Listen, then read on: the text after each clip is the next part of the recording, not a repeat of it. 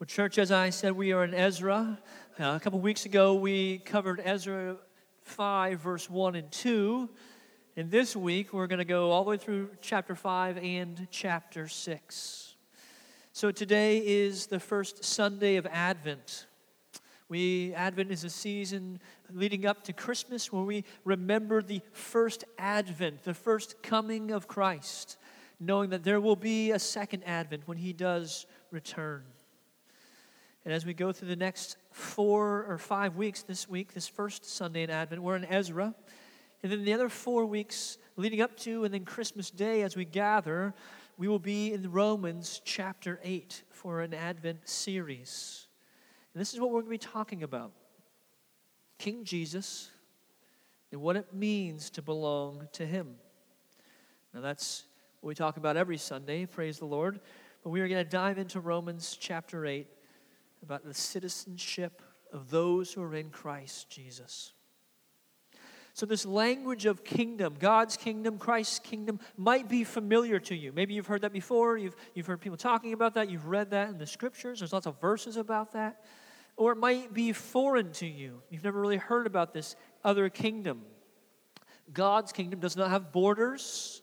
It's not like other kingdoms or nations. God's kingdom is made up of His people. His people, the church, they belong to Him. It's sustained by Him.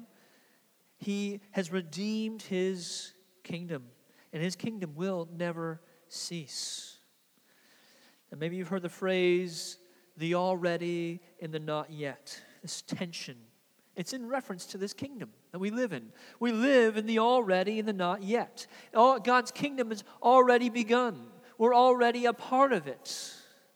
We're already a part of an eternal kingdom. But it's not yet fully established. It's not yet fully here.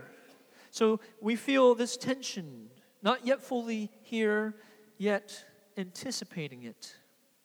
1 Chronicles 29:15 says, "For we are strangers and aliens, as all our fathers were.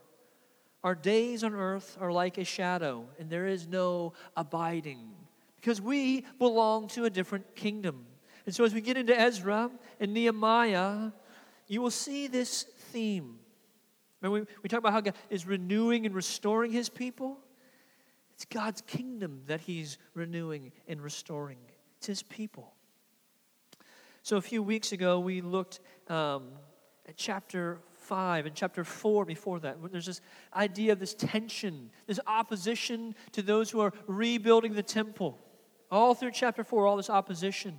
And then in chapter 5, we kind of read the story through the prophets Haggai and Zechariah that they just kind of chilled out. They faced opposition, and so they stopped working, and they just were lazy in their obedience to God. So these prophets rebuke them, and so they get back to work. And that's where we pick it up in verse 3. But let's go back to chapter 5, verse 2. Then Zerubbabel, the son of Shealtiel, and Jeshua, the son of Jehozadak, arose and began to rebuild the house of God that is in Jerusalem. And the prophets of God were with them, supporting them. At that same time, Tatanai, the governor of the province beyond the river, and Shethar-Bozenai and their associates came to them and spoke to them thus: "Who gave you a decree to build this house and to finish this structure?" They also asked them, "What are the names of the men who are building this building?" But the eye of their God was on the elders of the Jews, and they did not stop them until the report should reach Darius, and then an answer should be returned by letter concerning them. So right out the gate, they're seeking to be obedient, and there's more opposition. I feel like it's been weeks now. We're just talking about opposition. Again, they seek to obey, and then there's opposition.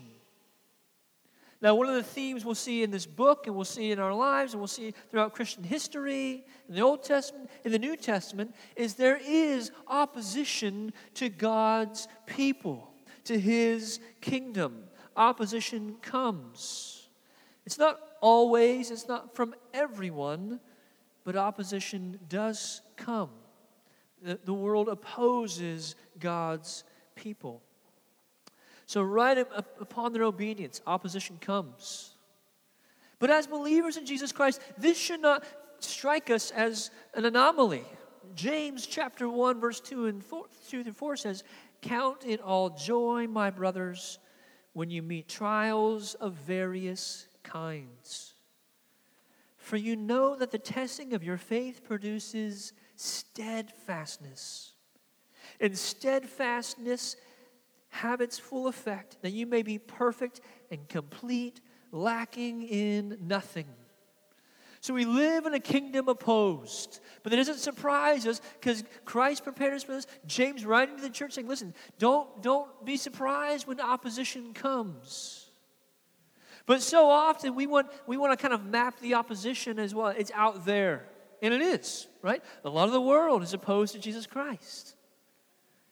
There's also opposition within our own hearts.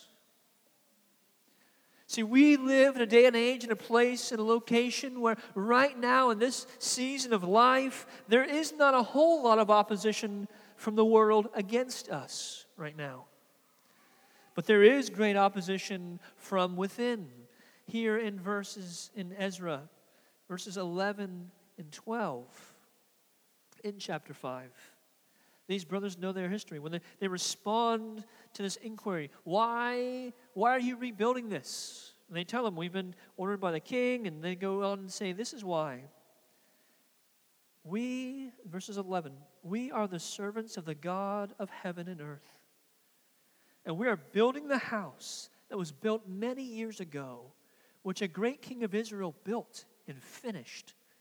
But because our fathers had angered the God of heaven, he gave them into the hand of Nebuchadnezzar, king of Babylon, the Chaldean who destroyed this house and carried away the people of Babylonia, carried them to Babylon. So they're acknowledging in this is what happened. We were in this predicament because there was disobedience. Because we didn't deal with the opposition in our own soul. We were not seeking to be obedient. Our fathers were not obedient. And this is a good warning for us, church, this morning. That yes, we need to be alert. Yes, we need to have our head up and aware of what's going on around us and the opposition around us. Because we are a part of a kingdom that is opposed. We need to know the opposition that is in us as well. Desires, selfish desires. Things we'd rather do than be obedient to Christ. Again, like the first part of chapter 5, lazy. There's opposition.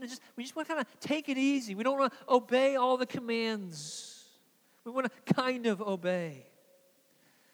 There's opposition. And then there is obedience. These men were obedient to continue the work. And then there's encouragement. So this letter, another letter gets sent back over to Babylon, to Darius. Darius reads the letter. He finds the archive. He says, yep, this is what we're going to do. And he writes back. And this is what he says beginning in chapter 6, verse 1. Then King Darius made a decree, and a search was made in Babylonia, in the house of the archives, where the documents were stored. In I can't even pronounce that city. The citadel that was in the province of Media, a scroll was found on which this was written. A record in the first year of Cyrus the king. Cyrus the king has issued a decree concerning the house of God at Jerusalem. Let the house be rebuilt, the place where sacrifices were offered, and let its foundations be retained. Its height shall be 60 cubits, and its breadth 60 cubits, and 3 layers of great stones, and 1 layer of timber. Let the cost be paid from the royal treasury. And also let the gold and silver and vessels of the house of God, which Nebuchadnezzar took out of the temple that is in Jerusalem and brought to Babylon, be restored and brought back to the temple that is in Jerusalem, and each to its place. And you shall put them in the house of God. So he sends this letter, let the work be continued. and whatever is needed. They need rams, give it to them. You need supplies, give it to them. You need sheep, give it to them. So he writes back and says, whatever they need, give it to them. Now, this doesn't always happen. This kind of feels like it's beginning to be a theme in Ezra, right? We know it happens again in chapter 7. We know it happens again in Nehemiah. But the Lord does not always provide this through these means. Sometimes the work does get shut down. But they were encouraged to continue the work. Encouragement comes upon obedience. They did not say, well, we'll be obedient if the king writes back and says you can continue the work. Or we will be obedient if things kind of work out and we feel like we're just doing the right thing. They were going to be obedient to what God had called them to. And when they do that, man, God provides for his people. It's amazing how God provides for his people. We have such kind of linear, just basic, simple thinking when it comes to God and how he works. We're so just simple. To be clear, though, we're basic and simple people, right? In order to build a house, you got to know a couple things. One, you got to know things need to be square, and we got to start in the foundation and work our way up, right? And so we kind of take that logic and we begin to do life with that. And we think, well, this is how the Lord works. And the Lord is beyond those things. He provides for his people. He accomplishes his plans and his purposes. He advances his kingdom in ways that are beyond our understanding, in ways we could never imagine or conceive. He is so amazing. Just a few weeks ago, Candace and I were just writing out ways that God has just financially provided for us in our 5 years of marriage. 5 years of marriage. We're working on the 6th. How has the Lord provided for us? Writing it out. It was amazing. Things you forget. Money just came from places. I don't even know where. People gave us money. Like we just got, the Lord just provided. And I don't know how, and I don't know why, but it just happens. I couldn't go back and just plan for those things. But you take steps of faith. We were talking about this a couple weeks ago in our CG. Connor was talking about stewardship and how we steward what God has given us and how we're to steward well what he's given us. And a great point that Wes and Andrew, they're just testifying to the truth of Acts 20:35, which says it's more blessed to give than to receive. We're just talking about how good it is. Like, you just give more to the Lord. And this isn't like a get-rich-quick scheme. Well, just slide in your retirement and the Lord will bless that. But as you're stewarding well what God has given you, you give more. And the Lord blesses that. He honors that. And so how encouraging it is that when you walk in obedience, God provides. He provides. He answers prayers. Sometimes he gives you what you're praying for. Sometimes he changes your heart about the thing you're praying for. God provides for his people. He provides for his kingdom. So Darius writes back, just give them whatever they need. Give them whatever they need. And this governor, he's just doing his job. He's like, hey, you guys are rebuilding this thing. What's going on there? I have some questions. And he writes this letter, and the letter comes back, and it tells him to give him whatever he wants. And then comes a word of warning about this governor's obedience. Look in verse 11 in chapter 6. If I can find it here. Also, this is Darius, I make a decree that if anyone alters this edict, a beam shall be pulled out of his house. He shall be impaled on it, and his house shall be made a dunghill. May the God who has caused his name to dwell there overthrow any king or people who shall put out a hand to alter this, or to destroy this house of God that is in Jerusalem. I, Darius, make a decree. Let it be done with all diligence. Darius isn't a believer. He's not following the God of Israel. He doesn't love the God of Israel. He probably believes he's a God just like there's all these other gods out there. He does not love the God of Israel. Yet God of the Bible, of Israel, is using him to advance his kingdom, to fulfill his purposes.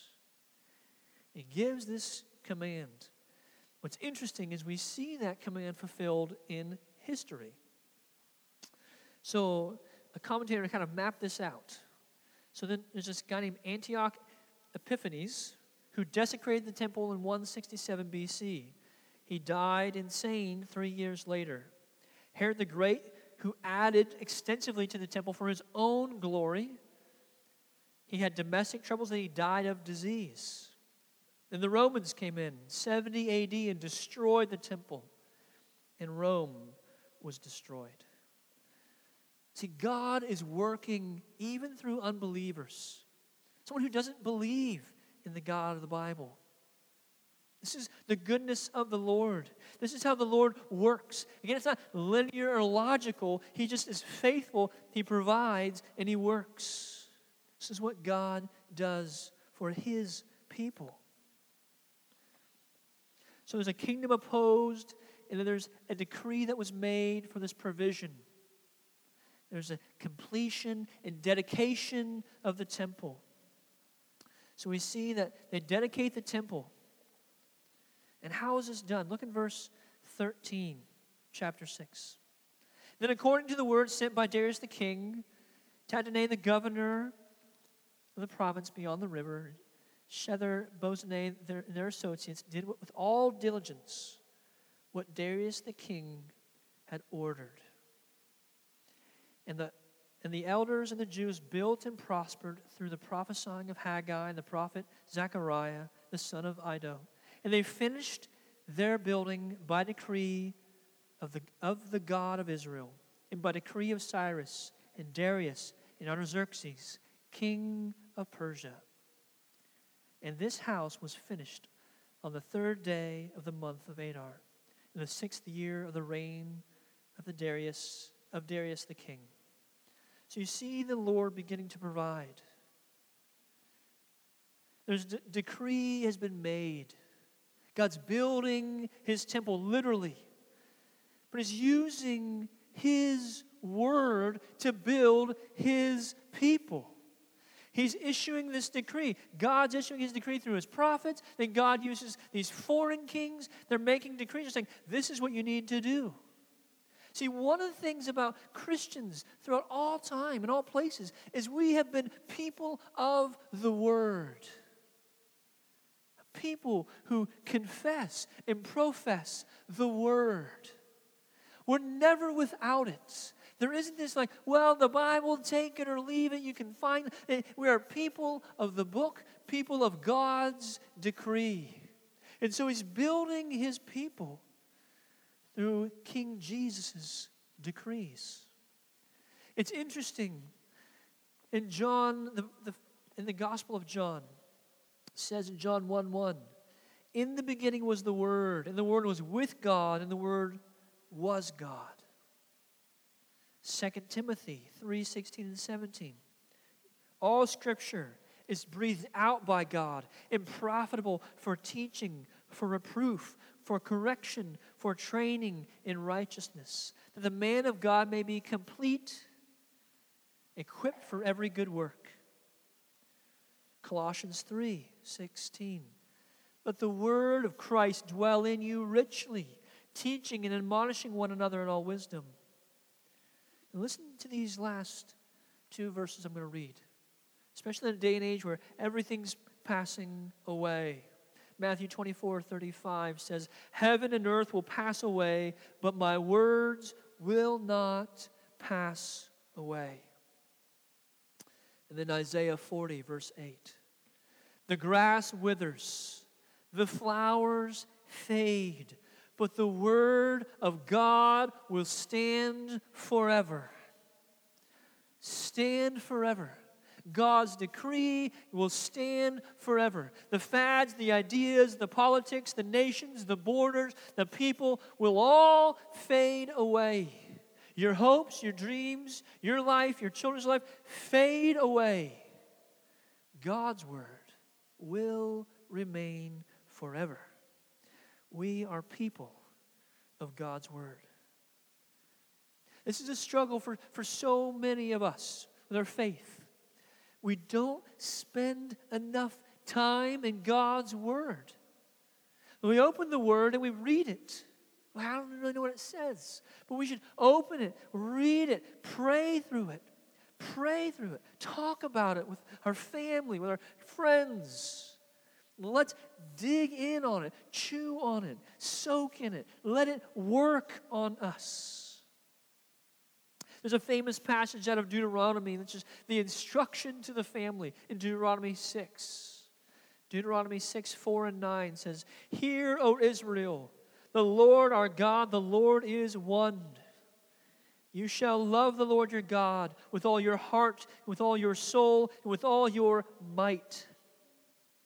And these words that I command you today shall be in your heart. And you shall teach them diligently to your children.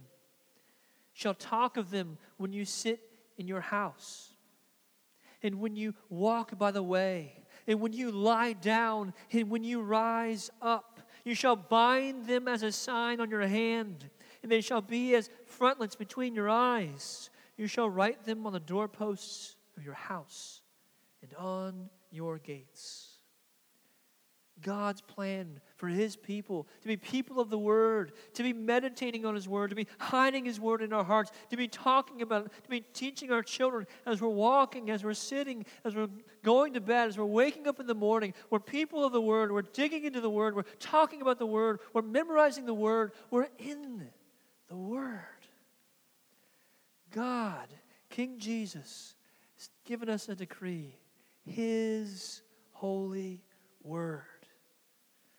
Church, this morning, you need to be honest with yourself. What is your relationship with God's Word? And I say this, I ask that from a place of humility. There's times where I struggle being in God's Word, to pray and to read and discuss, to meditate on it as I should, always falling short. But what's your relationship with God's Word? How are you doing with it? As God's people, we're to be marked by His Word. We're to be obeying His Word, filled up with His Word, following His Word for us. God's Word is to be obeyed. It's to be obeyed. Verse 18. And they set the priests in their divisions, and the Levites in their divisions, for the service of God at Jerusalem, as it is written in the book of Moses. These brothers and sisters were not taking chances. They were not slacking off. They had the decree. They had been instructed by God, rebuked by Haggai, encouraged by Zechariah, provided for by King Cyrus and Darius and Xerxes and Artaxerxes. They knew what God said, and they wanted to obey it. They do that, and then they celebrate something. They begin to celebrate Passover, a kingdom that has been purchased by the Lamb of God. They have not observed Passover in over 70 years, over 80-some years, the way that they were instructed to in the law. Now the temple is complete. Now they begin to celebrate Passover. But the first thing that happens is a lamb must be slaughtered, must be killed. Verse 20. For the priests and the Levites had purified themselves to get together. All of them were clean. So they slaughtered the Passover lamb for all the returned exiles, for their fellow priests, and for themselves. If you're not familiar with the Passover, this was instruction given to the nation of Israel when they left Egypt to remember God's provision for them when they had come out of Egypt. Because in Egypt, when the plagues were happening, there's this final plague where the firstborn of every family was killed, except for those who took an unblemished lamb, sacrificed it, slaughtered it, and wiped the blood over the doorposts. And so every year at Passover, they're to do this and slaughter the lamb, to remember that God has provided a way out, a means of salvation for them. It's no cheap cost, their salvation from exile. And this so clearly points to Christ. Exodus 12. You're to keep the Passover until the 14th day of the month. The whole assembly of the community of Israel will slaughter the animals at twilight. John 1, 29 through 30. This is John the Baptist speaking. The next day he saw Jesus coming toward him, and he said, "Behold, the Lamb of God, who takes away the sins of the world." Behold, the sacrificial Passover lamb. The blood that was to be spilt for God's people, for God's kingdom, has come. And so this nation, back in Ezra, they're doing this ritual. They don't know when the Messiah is coming. They don't know when the first advent of Christ is coming. But here we stand 2,000 years later, knowing Christ has come. He's paid the price. His blood has been spilt for us. And we remember the Passover. We remember that His kingdom is purchased by His blood. By His blood. His people redeemed. And so they are to keep the Passover. They celebrate the Passover with hope. And so we celebrate Christmas, the coming of Christ. And we remember that Christ will come again. We celebrate with hope. And then they keep the feast. This is the feast of unleavened bread. There's all kinds of feasts in the Old Testament. This feast was to be a week long. It was after Passover, and they were to not eat bread with leaven in it. For they were to remember when they left Israel that they didn't have time for the bread to rise. They just went. In the New Testament, there's this correlation or symbolism of leaven and sin or evil. And so in the Old Testament, they were to celebrate this feast without leaven. They're to do away with it. So as Christians, citizens of God's kingdom, we're to purge out the evil, the sin in our own hearts. This is 1 Corinthians 5. Your boasting is not good. Speaking to the church in Corinth, they're dealing with sin in their midst, and they're not dealing with the sin. There's a brother in sin, and they're letting him just kind of continue in the sin. And Paul writes to rebuke them. He says to the church, your boasting is not good. Do you not know that a little leaven leavens the whole lump? Cleanse out the old leaven that you may be a new lump. Get rid of the sin so that you may be a pure church. For Christ, our Passover lamb, has been sacrificed. Let us therefore celebrate the festival, not with old leaven, not by indulging in sin or letting sin remain or just kind of being blasé about sin, but to get rid of it and get rid of the malice and evil. But let us celebrate the feast. Let us celebrate Christ. Let us be a church with unleavened bread of sincerity and truth.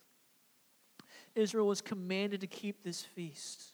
We're commanded as citizens of God's kingdom to forsake sin. To forsake sin. And therein lies joy. Look at this last part, this part of verse 22. And they kept the feast of unleavened bread 7 days with joy. For the Lord had made them joyful and had turned the heart of the king of Assyria to them so that he aided them in their work of the house of God, the God of Israel. They were joyful.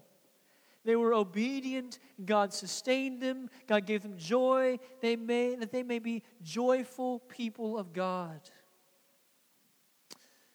Listen to these last couple verses as we close. John 15:9. As the Father has loved me, so I have loved you. Abide in my love. If you keep my commands, you will abide in my love, just as I have kept my Father's commands and abide in his love.